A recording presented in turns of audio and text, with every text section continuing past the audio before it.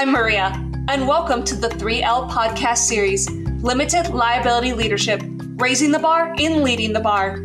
Thanks for checking out our upcoming limited podcast series developed and produced by Class 8 of the W.N. Reese Smith Jr. Leadership Academy program of the Florida Bar. Well, good afternoon, everybody. My name is James Horn, and I'm excited about the podcast we have lined up here for you today. I'm joined here by some fantastic colleagues that will introduce themselves here soon. We are all part of the 8th leadership class here at the Florida Bar, and I strongly encourage anyone listening to think about applying to the program. Even during COVID, it has been a good experience. The topic of conversation today is resources for young lawyers. The format today will be a round robin where everyone will answer/present on these 3 topics. First, everyone will talk about a resource they used when they were newly minted lawyers. Then we will all give a war story or two about difficult times we had as new lawyers involving more seasoned lawyers. And lastly, we will talk about a new resource that wasn't available when we were young lawyers, or one that existed that we did not utilize or knew existed. Now on to introductions. First, myself. I'm a solo practitioner from the 12th Judicial Circuit, which encompasses Manatee, Sarasota, and DeSoto counties. Before opening up my own firm, I practiced at a small local firm. I practiced in the areas of medical malpractice, personal injury, and family law. I went to law school at FIU in Miami, and I want to give a big shout out for getting to spot number 88 in the U.S. News and World ranking. I think all the Florida schools moved up this year, which is awesome. So I'll turn the mic over to Christine Manzo to introduce herself. Good morning, everybody. My name is Christine Manzo. I'm practicing in Miami, Florida. I have been down here since the start of my career. I've been practicing for about 12 years now, initially in the commercial litigation space, but recently have also been doing some personal injury defense. I am a double gator and also happy about the rise of UF in the rankings. So thank you for having me.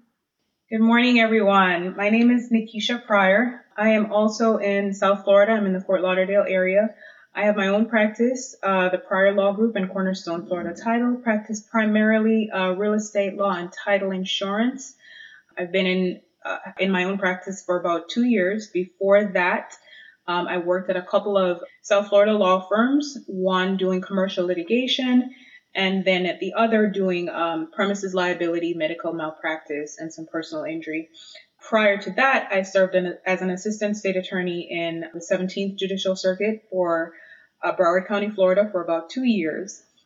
I am an alum of Nova Southeastern University, Go Sharks. And so happy to be here with you all this morning, and strongly encourage anyone who's thinking about it to apply for the Leadership Academy. Like James said, it's a great experience. It's been a great experience, even with the adjustments we've had to make for COVID. So happy to be here this morning and to share with everyone. Hello, everyone. This is Nicole. I'm calling in from the Florida Supreme Court. So that's where I work now. Prior to joining the court, I did 3 years of litigation and then 1 year working in-house. My very first job was in-house, which is kind of strange, but that's just the job that opened up, and that kind of goes to a story later on. Take the job that opens up. I also worked for 2 years as an assistant state attorney, and that's where I got a lot of my experience doing litigation, and I was in Jacksonville. And then after that, I did commercial litigation, federal commercial litigation at a firm in Jacksonville, and got to do a lot of work with corporations, representing them in federal court. I went to the University of Florida, Levin College of Law, and so I'm also happy to see it rising in the rankings. It makes me very happy. But for undergrad, I went to a very small school in Jacksonville called Jacksonville University, and that's where I got my degree in psychology. So like the rest of my colleagues, I would encourage everyone to apply to the Florida Bar Leadership Academy. It's a wonderful experience. You get to network with amazing professionals and grow professionally. All right, well, thank you, everyone, for the introductions. And I will give a stab at answering the first question, which is a resource that I used as a newly minted lawyer. You know, I think some of the hardest things about being a young lawyer is that law school does a great job, at teaching you how to think like a lawyer, but it doesn't teach you the nuts and the bolts of being a lawyer. My first job, as I said, was at a small law firm with 3 other attorneys and I think they were maybe at least 20 years older, than myself. And each of them, it was a heavy litigation firm, so they all had their active caseloads. So it wasn't like they were always sitting in their office. They weren't always available. I could just walk over and ask them questions. And this would be a problem, even now when everyone's working remotely, and you can't just walk down the hall and ask your questions. So what I did was I turned the support staff that had much longer careers in the law than myself. And, the good ones, and there were several at my firm, were great resources when you had a question. They knew the practical side of the law. They were great in that if you didn't get I can't believe you're asking me this face, because, of course, a lot of young lawyers are a little bit nervous to go talk to, their bosses or mentors and say, hey, what do I need to do with this? And you're kind of worried you're going to get laughed out of the classroom, kind of like in law school, sometimes when you ask questions. The other thing, too, is that they're really excited to talk to you, and that was one thing that, and they're really excited to tell you what they know and to try to help you out and stuff like that, which is also nice. And then, of course, in time, then you help teach them a little bit about the more nuanced stuff that maybe they wouldn't know. So it's like, a nice, ability to build rapport with the support staff and stuff like that, because you're going to have to use them and rely heavily on them. And, I remember going to them and saying, how would so-and-so do this or that, and of course, they'd be more than happy to tell you exactly how your boss does it. And of course, that makes you look good with them, because they're going to be happy that you're doing it the same way that they would do it. And of course, it's also important because sometimes at smaller firms like mine, there wasn't a great bank of forms. There wasn't some big knowledge base where I could just go look at templates and stuff like that. I mean, everyone, kind of had their own small independent firms under one roof. They all did their own things differently. But, of course, again, if you have good support staff, you can always reach out to them and they can help you. Lead the way. And then another thing, too, is when you actually did get the partners or the other attorneys on the phone, or you could talk to them, they would say, well, I remember doing it on this case. They give you a case name or something like that. And then you'd have no idea where to find it because you didn't have access to the files and stuff like that. And so, of course, that's another great thing to go to the support staff who did that file and say, hey, on this case, I need this. And, of course, boom, in 2 seconds, they typically had it for you instead of spending, all this time trying to dig through it yourself. And then another good thing about that, again, they've been doing it longer than you have. I always like to talk with them and bounce ideas off of them, because as new lawyers, you love to say, oh, my gosh, my client, this is some big travesty and, all this other stuff. But you really can't take their word as the gospel a lot of times. And, as you get older and you have more clients, you kind of, pick that out of people. But, and they're always good at saying, it makes sense. What about this? Really helping along every step of the way. So again, they're, a really good resource that, I definitely use, and I strongly encourage anybody else to. When we had this topic come up, the first thought that came to mind was the Westlaw research assistance phone number. And that was a lifeline for me as a young attorney. So when I first started practicing, I worked at a small boutique law firm in Fort Lauderdale. There were 2 partners and 2 associates. They did pretty complex commercial litigation. There was a lot of products liability, patent and trademark infringement, all stuff that was way beyond my knowledge as a first-year associate. And so I was, of course, tasked with doing a lot of research and writing and helping the 2 partners prepare for hearings, so doing a lot of reviewing of case law. The first day that I arrived at the law firm, I still remember this very clearly, walked into the conference room, which was sort of like the war room. They had this huge dry erase board with all of these airplane parts drawn and named because they were involved in some complex litigation involving a small airplane, I believe, that had crashed in the Bahamas, and some parts that were thought to be malfunctioning. And so they had all these airplane parts drawn up on this dry erase board, all of these binders and case law, stuff that was even now, having practiced 12 years, the terminology was way beyond anything I could possibly understand, and was tasked pretty early on with like, hey, we need you to help us prepare a response to this very complex motion that's got to be filed in federal court in the next few weeks. And so here are some topics that we need you to research. Before I even called Westlaw, I had to Google stuff. Like, what does this even mean? So I did a bunch of Googling of these terms like airplane parts and a lot of products liability terms that I was completely unfamiliar with, and then called the Westlaw research assistance number and became best friends with the reference attorneys there who taught me really how to search and how to come up with search terms and how to, all the backslash within a paragraph within 250 words, to use quotation marks for things that need to be together, like parentheses, when to use them, when not to use them, etc. That was all stuff, like you said, in law school, nobody taught us this stuff.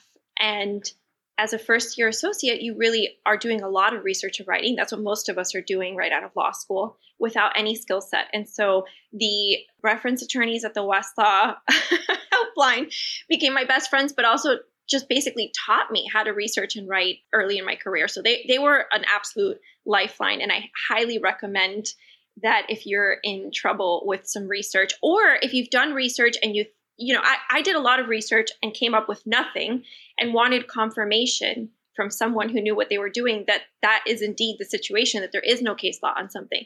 Because sometimes you doubt yourself and you think, well, I'm not doing this correctly. How can I not find something on this particular topic? And so I would call them and they would do it themselves and say, you know what? No, there actually isn't anything on this. And so it's like, okay, then I felt good going to somebody who had been practicing 20 years more than me and saying, hey, there's nothing on this. So I highly suggest that you use them. I strongly encourage a lot of the young associates in my law firm to do so. And I think they're an undervalued resource. Yes, Christine, this is Nikisha. So I can definitely relate to that. I was over here nodding my head, which folks can't see on the podcast, but I like, you were bringing back so many memories when you were talking about, I would do research on a particular topic and find nothing. And then I'd call the research attorneys and they would say, yeah, there is nothing, or search it this way. So that's definitely a great resource that I utilized a lot in the beginning as well. For me, one of the resources that was invaluable in the early part of my career, in the first couple of years, was the local bar associations. I was very active early on, well, in law school as well, but then early on in private practice, I joined 3 main bar associations down here in South Florida. One was the TJ Reddick Bar Association. The other was the Caribbean Bar Association. And then the third was the Broward County Bar Association, because I'm in South Florida, like I mentioned, Broward County. And all of these bar associations just enhanced, I think, my practice and the experience of being a young attorney incredibly. I'll start with, for example, the Broward County Bar Association. It's a very big little bar. They have so many resources, and I'm sure that young attorneys will find this is the case with a lot of the county-wide bar associations wherever they're located. So the Broward County Bar Association had, different sections, much like the Florida Bar. Okay, so it has sections that are specific to practice areas. It has sections for solo or small attorneys, family law attorneys. And then these different sections would have different meetings and opportunities to mentor young attorneys. So you're meeting a lot of more seasoned attorneys that you can rely on for different resources. They also had various committees that gave the opportunity to, like I said, mentorship opportunities, but also exposed you to different things that were going on in the community and gave different volunteer opportunities.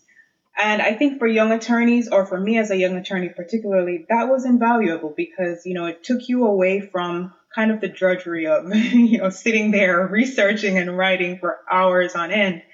And it kind of exposed me to different attorneys who were doing what I had done and who had, kind of enjoyed the practice of law for so long because being involved really enhanced their legal practice. And so that was good to see. And one of my mentors actually said to me, I would never have practiced law for this long had it not been for my local bar involvement, because it just enhanced his practice so much. So the local bar association is definitely a great resource. In addition to, being exposed to mentors and other more seasoned attorneys, they have a plethora of programming, right? They have social events, also a great resource for meeting people, connecting with other either young attorneys like yourself or more seasoned attorneys who could be mentors. They have a ton of CLE, professional development programming. Here in Broward, there's the annual Bench and Bar Conference, which everyone looks forward to. They have mental health and wellness resources. A lot of these bar associations also have job boards, okay? So it's just a lot of resources that are out there for young lawyers that I found to be very helpful in my early years. I also joined the Young Lawyers section of the Broward County Bar. I was on the board of directors for about 2 or 3 years. And I can hands down say that was one of the most rewarding experiences of my early professional career. I got to work closely with like-minded young attorneys, got to chair different committees and organize different volunteer activities.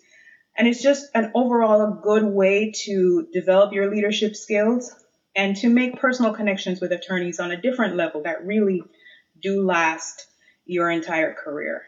So for me, the local bar associations was definitely a great resource and continue to be a great resource. And I would highly encourage any young attorneys to get involved in their local bars. Yeah, in the beginning of my career, thinking about resources, I was in-house and there wasn't a lot of access to Westlaw because nobody did any research. So we were like a pilot project. We were sort of like the guinea pigs. And so I would get these complicated research assignments and I had no way to access like the depths of Westlaw. So I discovered the power of Google. And I say that with all seriousness because like Christine was saying, Google is a great starting point, but if you have nothing else, Google can actually get you cases. And you don't have to, if you don't have access to things like, for example, one of my first assignments at the corporation was to research this abstract area of contract law in Wisconsin. I had no idea how to find that information. And frankly, we didn't have enough resources with our Westlaw or Lexis to do that. So I just Googled and I found all of these cases. And I go back now, a few days ago, I actually looked back at some of those early samples, early things that I wrote. And I said, wow, Google got me really, really far. It got me the citation name. It got me the party name. It got me all this information. Number one, it's important to learn how to research. So yes, I don't downplay that. And obviously I learned how to research. But if you have nothing else and you are in a situation where you're trying to figure it out, Google has a lot of great resources. And I would just also second everything that everybody said about, reaching out to support staff, stuff like that. People are just they're willing to help you. They want to help you. And if you want to help yourself, it's good to just look at some of the tools you actually know how to use. So I would say 1 for Google. Now we get to move on to the second question, which everyone loves. Young lawyers, when you talk to older lawyers, all they like to do is talk about war stories and how they, killed it on this case. How can you believe what this person did? That type of stuff. So now we're going to get into the juicy part of the podcast and talk about war stories. So when I started thinking about this one, there wasn't a whole lot, of I guess experience. I had negative experiences with other attorneys because we're trying to make it, towards that because as young attorneys, sometimes you're going to get jerked around, they're going to test you, and all this other stuff. And it's just like this, this weird hazing thing that they like to do. But I remember a small claims case, of course, that's everyone has, I think, a small claims case nightmare story. And I had one, my first or second year of practice. The other attorney was older. And I think, again, he was just trying to mess with me a little bit. And the local bar in Manatee and Sarasota counties, we're very tight knit. We all know each other, so it's kind of unusual to have somebody say, I'm going to get sanctions against you and all this other stuff, and I'm going to sue your law firm and, all this kind of stuff. You don't really see that very often. And it was like a small claims court case. And of course, I did a flat retainer because I didn't know any better. That, that this easy case could get out of hand and have this crazy drawn out thing. And, and the other attorney was just being obstructionist. He just kept filing motions to dismiss. Even when the court would deny it and say you need to file an answer, he still just filed another motion to dismiss. And, I filed a motion for default because he didn't answer. And the judge was like, you have like 2 days to answer this, so I'm going to default you, of course. And then he did it. He finally answered. But, another thing you got to be really careful about, because nobody can see me, but I have the emails that he wrote me because I keep the emails, and this one was written in 2014 and the other one, in 2015. So, this is the type of stuff, I think today it's a little bit, I don't know. I mean, I'm reading back over this stuff and I'm like, I can't believe that, he said this type of stuff. But this is why you don't want to write emails like this because, they have it. But, he's sitting there saying, we're going to file malicious prosecution against your client. We're going to get $15,000 in damages. I like our chances considering your law firm participated in this frivolous lawsuit. We may ask for damages pursuant to 57105. If I don't, get a voluntary dismissal by Tuesday, all offers are off and I'll file an answer. When your client loses his suit, the guy even lied to get taxpayers to pay his filing fee. We will also be adding the company to the lawsuit. So this is like the first thing he sends me. And then it gets better because the next one, he sends me, I think a year later, because, it's taken this long to get all these hearings and all this stuff. I mean, it's just crazy. And then he says, please consider our demand that you immediately dismiss this lawsuit. Your failure to do so could subject your law firm to future malicious prosecution lawsuit, as well as claim for damages. As it should have become apparent to your client is a lying freeloader with no credibility, and that you have helped him prosecute this fraudulent and malicious lawsuit almost 2 years now. The damages could be substantial. My client may be judgment-proof, but your law firm isn't. And it just goes on and on and on. And, it's really frustrating, when you get these types of things because, as a young lawyer, you're like, people shouldn't act like this. No one's going to push me around, but there's going to be people out there like that. And I don't think I really responded that much to them. I didn't respond to him. I don't think I even responded to his emails. I would just file something with the court. I knew I had a good case and was going to fight it with the judge, not with him through email and stuff like that. So, it didn't work. And, we get to trial. Yes, we had to go to a full trial on this little case. And, he filed a motion to dismiss the night before trial, saying that the corporation I was representing was dissolved. And so, of course, and therefore you can't maintain the lawsuit. And so, there's a Supreme Court case from Florida saying that, if you file it while it's active and it gets dissolved, you can still do it. And so we get to court. He walks up to me and he's like, hey, did you get my motion? He just handed it to me and just smiled and just turned around and walked over, to his client, stuff like that. And, and I don't know what I did, but then we walked into court and he's like, Judge, this case just can't go forward because, the corporation's dissolved. There's nothing there. And the judge goes, wow, Mr. Horn, what do you say about that? And I walk up and hand the case to her, and she goes, well, Mr. So-and-so, I have a case here from the Florida Supreme Court says I can go forward. So I'm going to do it. And, drum roll, please. After, 2 hours of testimony back and forth, he said, she said, the judge says, okay, my client got $0. And the other lady got $0 against my client because she said there was no meeting of the minds. And I was like, holy cow, this is like back to contracts, like 101. She said, I don't think these people ever had an agreement to begin with because they're so all over the map. And so, that's how it ended. And, I was happy to be over with it. But, like I said, just don't get sucked into that stuff. Don't write crazy emails. Everyone wants to get out there and just and start, showing the other side that you're, so much better than they are. But what I would do when I would do that is instead of putting send, I would print it. I'd walk over to my assistant and say, what do you think about this? Or I'd just let it sit, then I'd send it the next day. And of course, next day I'm like, okay, let me delete all this stuff in here and, let's just tame it down and, and all that kind of other stuff. But just be careful. Don't send emails. I mean, these are pretty crazy, that he sent me, and he's inactive now. So I hope he didn't treat everybody like he treated me.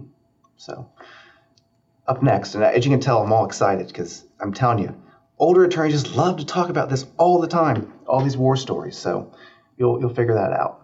The email thing is really crucial. And so I've been at my current firm for about 11 or 12 years now, most of my career.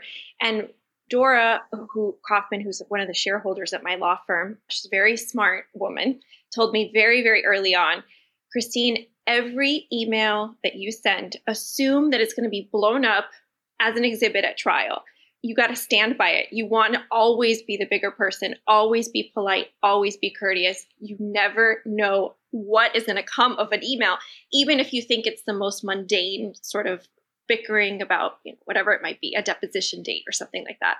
And that stuck with me. And so when I've had moments where I'm really angry and I'm like typing up a furious, nasty email, before I hit send, I have like Dora sitting on my shoulder, like, are you going to send that? So it's hard, but you have to be the bigger person, at least in writing. You have to make sure that it's polite and courteous, and that if a judge reviews it, that you're going to look like you were the more reasonable professional person, which is tough to do.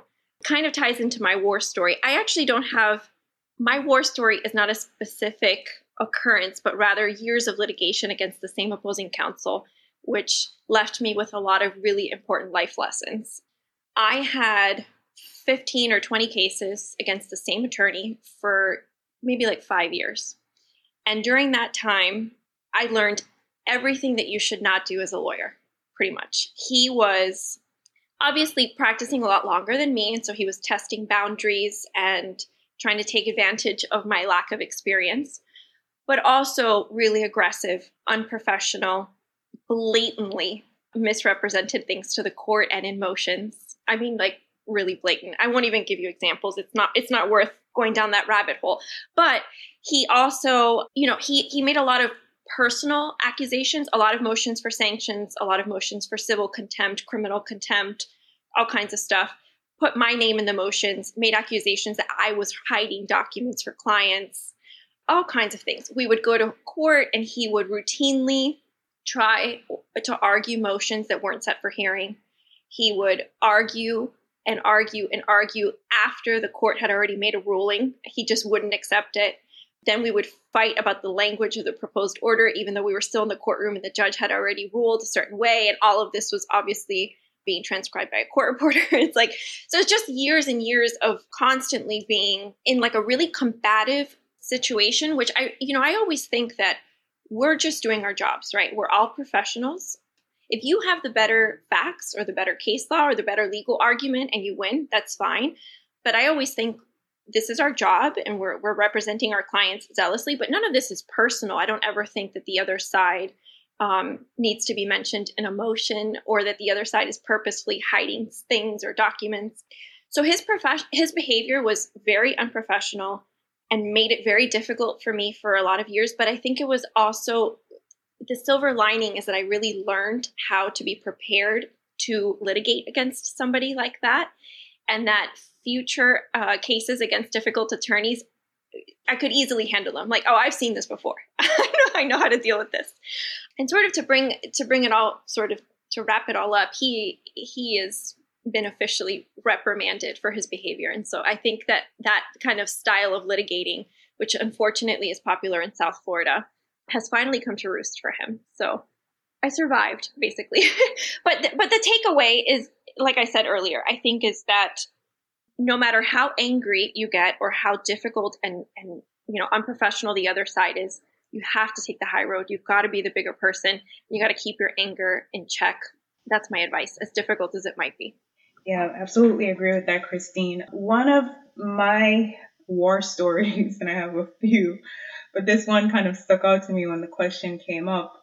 I think I'd been practicing for maybe about 3 or 4 years at this time. And the opposing counsel on the other side was just extremely contentious. Probably the worst that I've had. Extremely contentious, extremely rude, extremely condescending, difficult, attacked me personally every chance that he got. And, like you said, there really is, it's never personal. We each have our respective sides to represent. And you can do that zealously without, I think, demeaning or belittling or attacking another attorney personally. And this guy would just constantly, I remember and the case didn't last very long, but in the short time it lasted, it was extremely contentious. I remember I took a deposition of his client early on. And as soon as I asked, like the first couple of questions, he started attacking me. Are you trying to entrap my client? You don't even know how to ask questions. Do you even know the rules of evidence? These are the types of things that he would say on the record in front of his client. And I knew he was showboating for his client. Ironically, I coach mock trial. I know the rules of evidence probably better than anyone that I know. I can recite the rules of evidence. But this guy just wanted to tear me down at every opportunity that he got. And I would kind of suggest to him, these are the issues with your case. He never listened. All he was interested in doing was fighting. and tried to tell him, hey, I have this. You should ask for this in discovery. Never listened. And filed a motion to dismiss. And he showed up at the hearing and insulted the way the motion was written. Who wrote this? Kind of thing. It was just bad. The worst I've ever experienced. And, what I learned from it was I won the motion to dismiss. His case got dismissed and he had the opportunity to refile. But then I voluntarily turned over something I had in discovery that was very detrimental to his case, even though I suggested to him, ask your client about this, right? I had a video and I said, ask your client about this. And he never would. And then, we had a conversation after his case got dismissed and I voluntarily turned it over, even though he never requested it in discovery. And he just came begging afterwards. He came begging for like a settlement. And of course I wouldn't give his client. He's like, just give me this for nuisance value. And I was like, no, your case has been dismissed. If you refile it and you're successful in maintaining it, you're still going to lose because of this piece of evidence.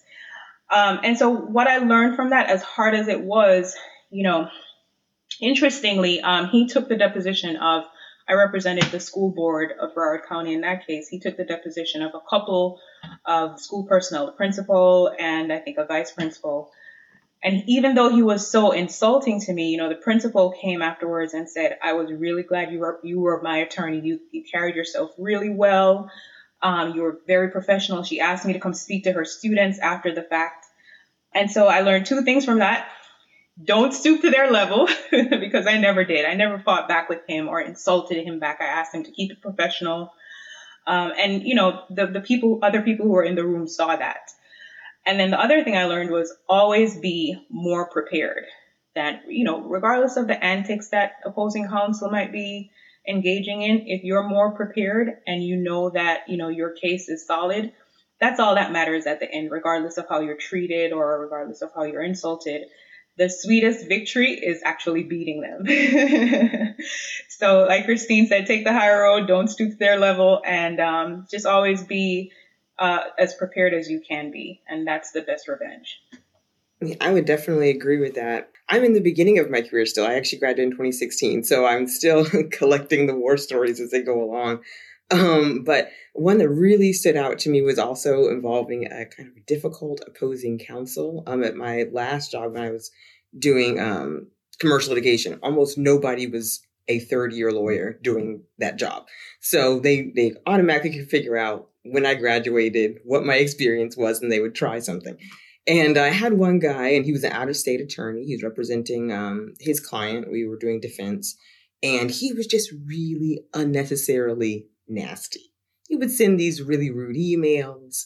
I was kind of shocked because I had dealt with some difficult opposing counsel before. I had been a prosecutor. People will get kind of, testy with you. But usually there's a bottom level of respect. He was just kind of all over the place. And, I wasn't really sure what to do about it. So I remember going to my partner and speaking to her, partner meaning at the law firm, the partner I worked under. And I remember speaking to her and I said, what do you think? And she said, well, the best thing you can do is to recognize there's some people who are just not going to respect you off the bat. They're just going to try to test you. They're going to try to mistreat you, not to try to, bring us down. But unfortunately, there are other aspects. People treat people differently. There are sometimes people treat women differently. I'm going to go ahead and say it, guys. That's just the way what happens. But you have to kind of accommodate for that. And I remember looking up his firm and there wasn't a single woman working at his firm. I said, okay, all right, I kind of understand what's going on. But over time, what I realized was that by maintaining professionalism and being nicer to him than he was being to me, he kind of got the picture after a while that like, okay, I'm going to beat you, but I'm not going to beat you by doing what you're doing. I'm going to beat you because I actually know my deadlines. I actually know what I'm supposed to be disclosing discovery. I know what's objectionable and what's not because I pay attention. And by the time we actually ended our case, he was like, well, I know you know what's going on way more than I do. So he actually was coming to me saying, okay, what do you think should happen in this situation? What do you think should happen in that situation? And it was a strange kind of war story in that like it kind of had a bit of a happy ending. But I just realized I had to kind of maintain that line. And particularly, I know this is geared toward young attorneys. I understand where you are. I, in fact, am where you are. And people will not always respect what you're saying, but you recognize the people, figure out the players, and approach people the way that you think would be most effective. Sometimes you have to be firm, but maintain professionalism, and they will see that you know what you're talking about, and they will, most of them, will stop with the crazy behavior by the end of it. So it ended up with a happy ending, but yes, that was just a war story that comes to mind. All right. Well, I don't think we disappointed. I thought it was a very fun question, topic, round robin session. So now the last question that we're going to be talking about today is either a resource that didn't exist when we were newly minted lawyers, or one that existed that we wish we knew existed, but we didn't use. And so one of them that I, are kind of, I guess mine's like a broad topic. Some of the three of these things are offered by the bar. The first one is something that did not exist when I was a new lawyer, and it's called Lawyers Advising Lawyers. And it's a program. It's something that I think a few years ago the Young Lawyers Division put together. It's like a mentor, advisor type of a situation. But instead of getting like one mentor, you basically it's like a peer-to-peer program. So, and it's based on practice areas. There's 50 practice areas. I mean, that's a great, resource.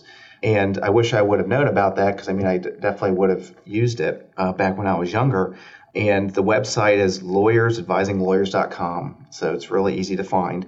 And you can go on there and you can request advice, and then they'll pair you with somebody, or you can actually become an advisor. I think if you have like 5 years of experience and stuff like that, you can advise other people. So I haven't used it yet, but I'm going to be going on there as an advisor, I think, for family law and personal injury law. So it's nice if maybe you're a solo practitioner and you have some screwy issue come up like they always do.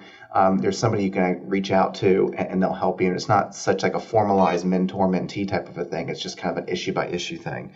And another thing that is also really good is Legal Fuel. That's another thing that the YLD put together, and it really helped me when I opened up my own firm this past August, because it has basically everything you need to know about it. There's information on getting started, trust accounting, technology, office space, marketing, and member benefits.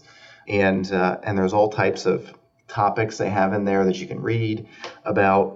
And then also, which is nice, it has a document library that has sample fee agreements, trust accounting forms, marketing forms, employment agreement for associates. Hope they'll be able to get someone one of these days to help me out. But I have that in there. Checklist for e-filing, which I didn't know how to do for a number of years after I graduated from law school, starting law practice, new office, all that kind of stuff. So, it's a great resource out there. I think it's just Legal Fuel. You just type it in Florida Bar and it'll come up. It's like a great website there. And then another thing, too, that I didn't really utilize, I think more because, again, I had older attorneys and stuff I can go ask about, but Ethics Hotline, and it's always there. It's a great resource. And, personal injury law, like I do, there's a lot of thorny ethical, issues that you got to make sure, with like conflicts, if you have multiple people in the same accident, paying doctors and out of the settlement or not, LPs, like all this really kind of thorny stuff that are going to come up, because if you do enough of it, it's just bound to happen. And, the attorneys, who they have there are well versed. They sit there and they point out the specific rule. They tell you the ethics opinion to look at, and they're very good with that.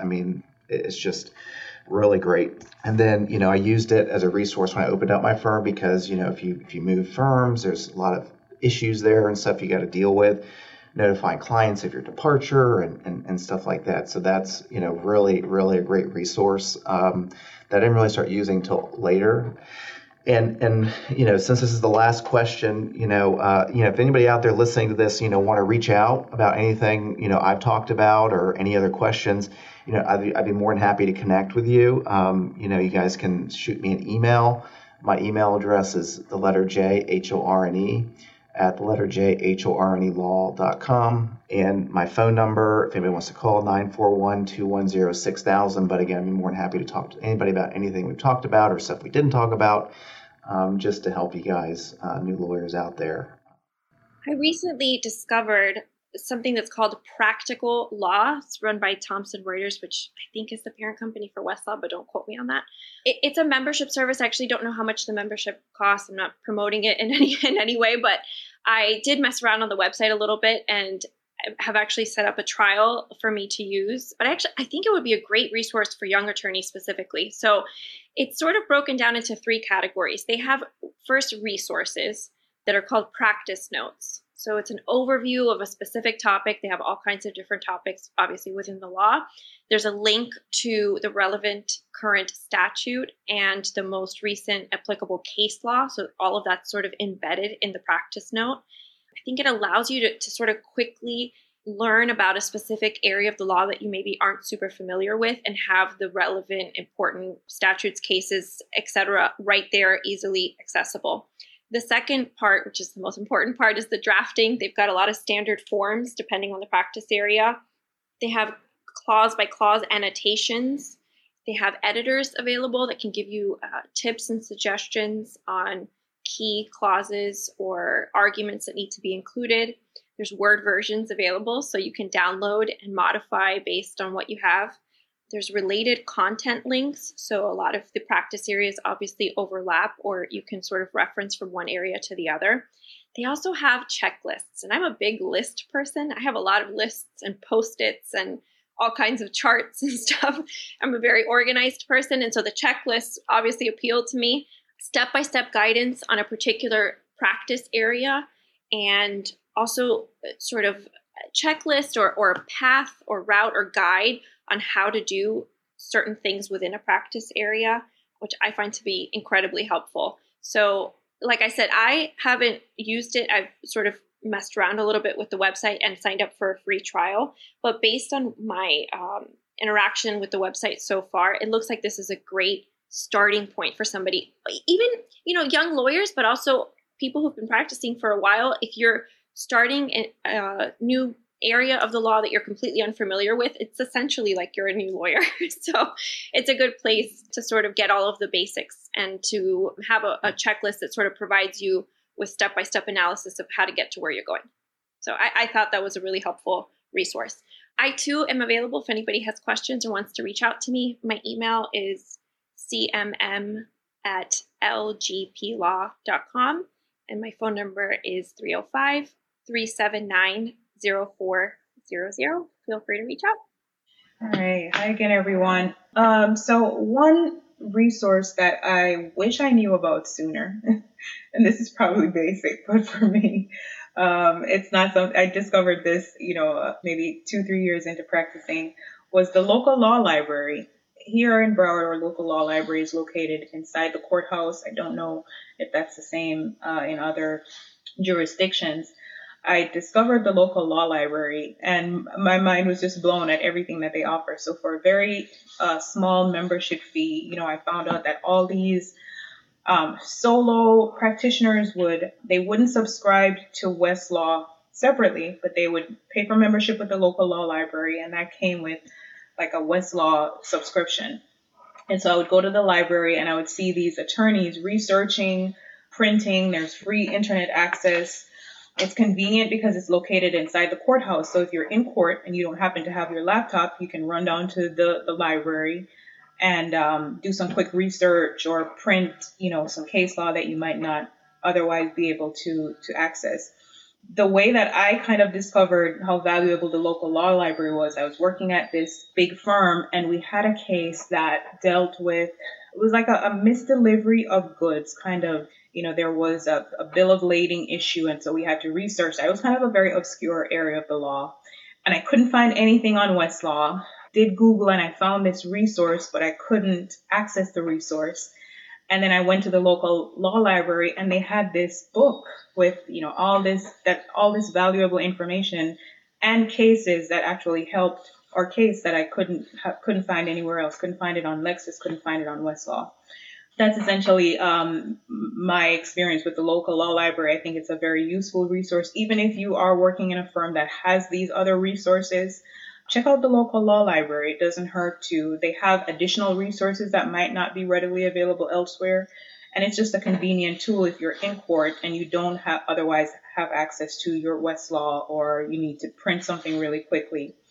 They also have like a computer center, study rooms, conference rooms, things like that. So that's just a resource that I wish I knew about earlier and that I found to be very valuable.